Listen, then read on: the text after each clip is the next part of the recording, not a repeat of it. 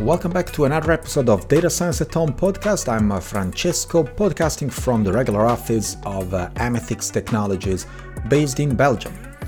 Today we are speaking about strong AI, artificial intelligence that actually does much more than what it's supposed to do or what we are used to see AI doing stuff, and a new approach or a new belief about what strong AI should be doing instead.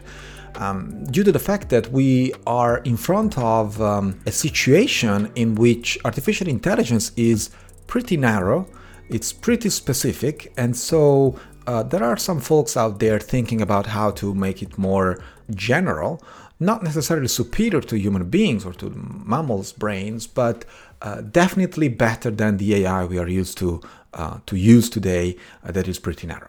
And so one particular concept that really has caught my attention by reading around is the fact that human beings use, let's say, composable models instead of just one single model wired in our brain.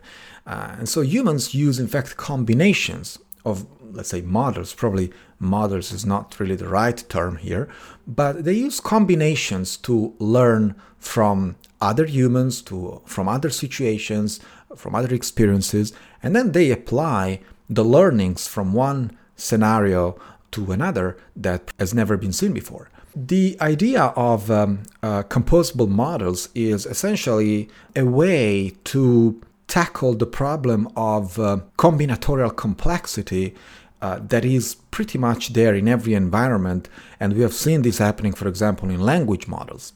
The fact that today we still don't master the field of natural language processing, and we have these parrots, these massive neural networks that simply parrot the environment or parrot what people have been saying or writing on the internet. That's not intelligence, of course. We have seen this many times with the series of GPT models, though many people out there think these are going towards, if not, they are already general artificial intelligence. They are not, and that's not just my personal view. We have said this many times on this show, and we have given very good reasons why GPT or the family of GPT models is in fact not general intelligence. So one particular concept that I would like to focus this episode around is that the way people learn, the way children learn, there is definitely not a recognition problem, right? It's more kind of a process of generation rather than recognition. And that's an important difference. It's very important to distinguish these two methods of learning or two learning processes because, there have been a lot of researchers out there telling this for years.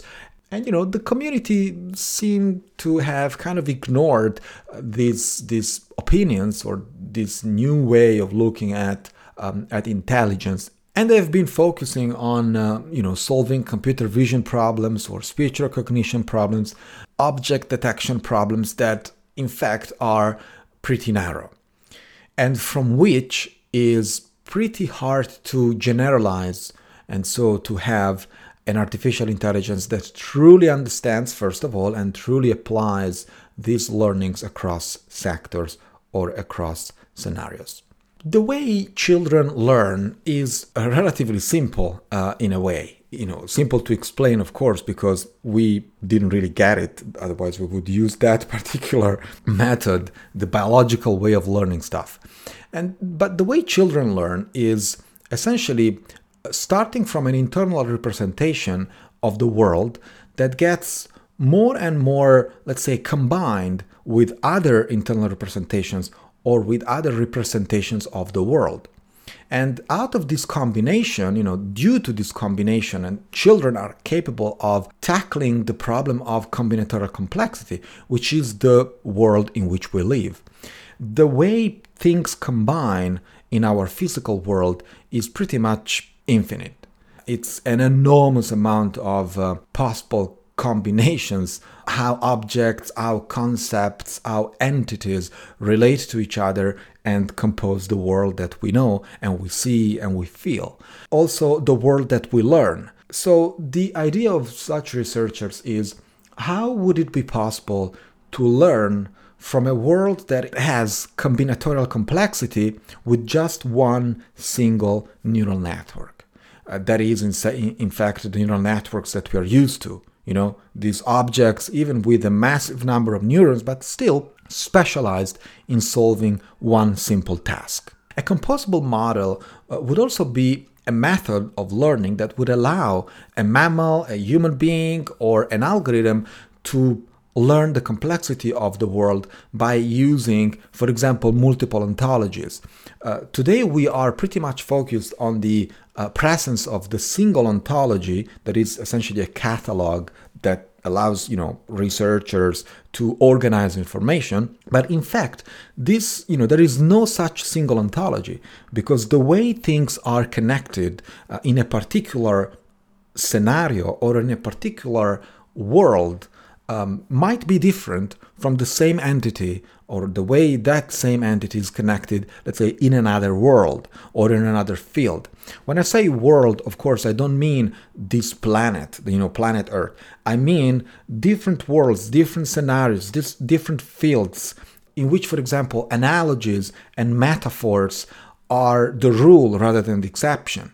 And so think about when I say something like, this task is hard as a rock, an artificial intelligence would start making, identifying entities like a task, which is a set of instructions or whatever however we want to define it, with the stone, with a hard rock, right? And artificial intelligence would try to grasp this kind of concepts by similarity. While a general artificial intelligence would start, for example, transitioning from one world to the other, and this transfer of knowledge or transfer of concepts should indeed have a meaning in a different world. And therefore, the way the task is connected to the rock in the first ontology would be different than in the second ontology. That is the metaphor, the analogy, and the non-tangible association of the rock as a hard thing to do, a difficult thing to be done. I'm Jeff Wheelwright, tech journalist and host of the ARM Viewpoints podcast. Along with ARM, the company whose technology sparked the mobile revolution, we're bringing you the latest from the heart of the tech world. I've had fascinating conversations with industry experts about topics ranging from AI and data security to the promise of 5G and the future of healthcare, and we're just getting started. Join us as we explore the evolving world of computing. Download and subscribe to ARM Viewpoints at Apple Podcasts, Spotify, Google, or wherever you get your podcasts. So another observation is indeed the fact that there cannot be a single ontology to match all the possible combinations of things that indeed can be part of every possible situation or future situation, that is, things that an intelligent agent has never seen before. And this is why considering one single ontology is not the answer, and it's definitely not a method that we want to consider to perform that transition from narrow artificial intelligence to so-called AGI, or artificial general intelligence. And also that's the reason why the family of GPT models, for example, GPT-2, 3, probably 4, the next ones that will have billions of parameters, are still not the way to move towards artificial general intelligence. Because no matter how big your model is, it is impossible to cover all possible combinations of all the possible things that the AI must know and should use from this large set of programs, from this massive list of concepts that that particular AI has stored somewhere. So as a matter of fact, we can think about models in artificial intelligence as neural network models, and we all know what's that about, and so-called representation-based models, right? That is a model that may represent, let's say, the features of the entities that we are considering with, for example, probability distributions over feature values. And so in order to handle, for example, very large domains like language modeling, a neural network will need to process the different pieces that, compose that particular paragraph, document, or text in general, it has to process these pieces and recognize what they point to in an ontology that makes sense in that particular domain. And so an artificial intelligence that indeed wants to, let's say, answer in the most natural way to a human being, before producing each word in a sequence, it first needs to decide what to say, then decide how to say, and then, of course, it can produce, let's say, the tokens or the words of that particular response. So as you can see, in this way of operating for an artificial intelligence, there are some kind of modular decisions. There are, things that are compartmentalized, and there are modules that need to be executed by the artificial intelligence. What happens now is that the neural networks that we are used to usually operate on low-level inputs, while they should be operating on representations or higher-level inputs that already have some kind of meaning. And that's exactly, in fact, what happens when we are kids, for example. Usually our parents are injecting in our brain some kind of digested knowledge, digested information that we don't have to experience from scratch. And so, of course, this is a theory, but it's pretty much what it is. The reason why Gary Marcus kept saying that his kid was not used as many as all other kids in the world, of course, they don't need to see a dog and a cat a million times to understand that's a dog and that's a cat. And why is that? It's because parents or whoever are injecting in their brain a kind of knowledge or a kind of internal representation that doesn't need to be experienced from scratch all the time. And so that's exactly what current artificial intelligence is doing. So I would even take a distance from calling it AI because, I don't want to kill the enthusiasm of artificial intelligence practitioners, but these are just massive models that approximate functions and not necessarily intelligent. So as a matter of fact, the state of AI today is that these are models more or less large in terms of numbers of parameters that learn how to solve a problem from scratch. And there is very little that this problem can reutilize for other tasks, for example. So all the time, these neural networks have to learn things as nothing happened before, which means that first of all, they are very much specialized in solving that particular problem, so a very narrow domain. And second, they don't learn. They don't keep learning, like human beings or mammals do. By using this approach, and learning things from scratch all the time, of course, they need more time to learn and also more data. The reason for which artificial intelligence and in particular deep learning are very well known to require impressive amounts of data that only the big players can indeed utilize and have at their disposal. There is a new way that has been proposed, of course, by several researchers out there, in particular Gary Marcus and also the research group at Numenta that have been guests on this show as well. And very recently also Google is thinking on the same line with something that goes under the name of pathways. It's a new method or new approach, to train AI models to do millions of things at the same time, and so to learn multiple tasks at the same time. And so I'm really glad that finally Google has realized that, together with others, that's the way probably mammals learn.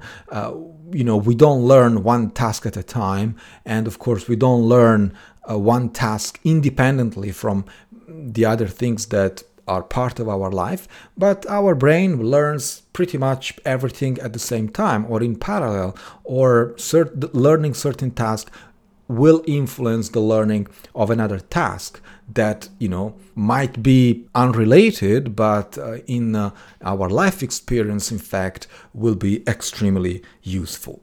And so the idea of researchers focusing on this new wave of AI is to take advantage of learning from multiple tasks. And that's exactly what Pathways want to do. Of course, there are no technical details that have been provided. It's just an announcement and a name, probably an internal name used by Google to identify this new way of learning and training AI. So, of course, as soon as new additional information will be available, and the first research papers will come out with a technical description of what this is about, I'll be very happy to share on this channel. But for the time being, the only thing I can say is that I have the feeling that this is the way AI should move towards. We should stop thinking about artificial intelligence, or deep learning as an artificial intelligence tool, just due to the fact that these neural networks can do things that we humans are familiar with, like identifying a dog or a cat or any other object in a picture or in a video, without understanding what that item or what that object is. Of course, it does make sense. It's just a recognition problem. And as I said at the beginning of this show, true learning is rather a process of generation rather than recognition. Now, I hope there is a interesting discussion on our official channel at Discord. You will find a link in the show notes of this episode and on the official website of this show at datascienceathome.com. I'll see you there.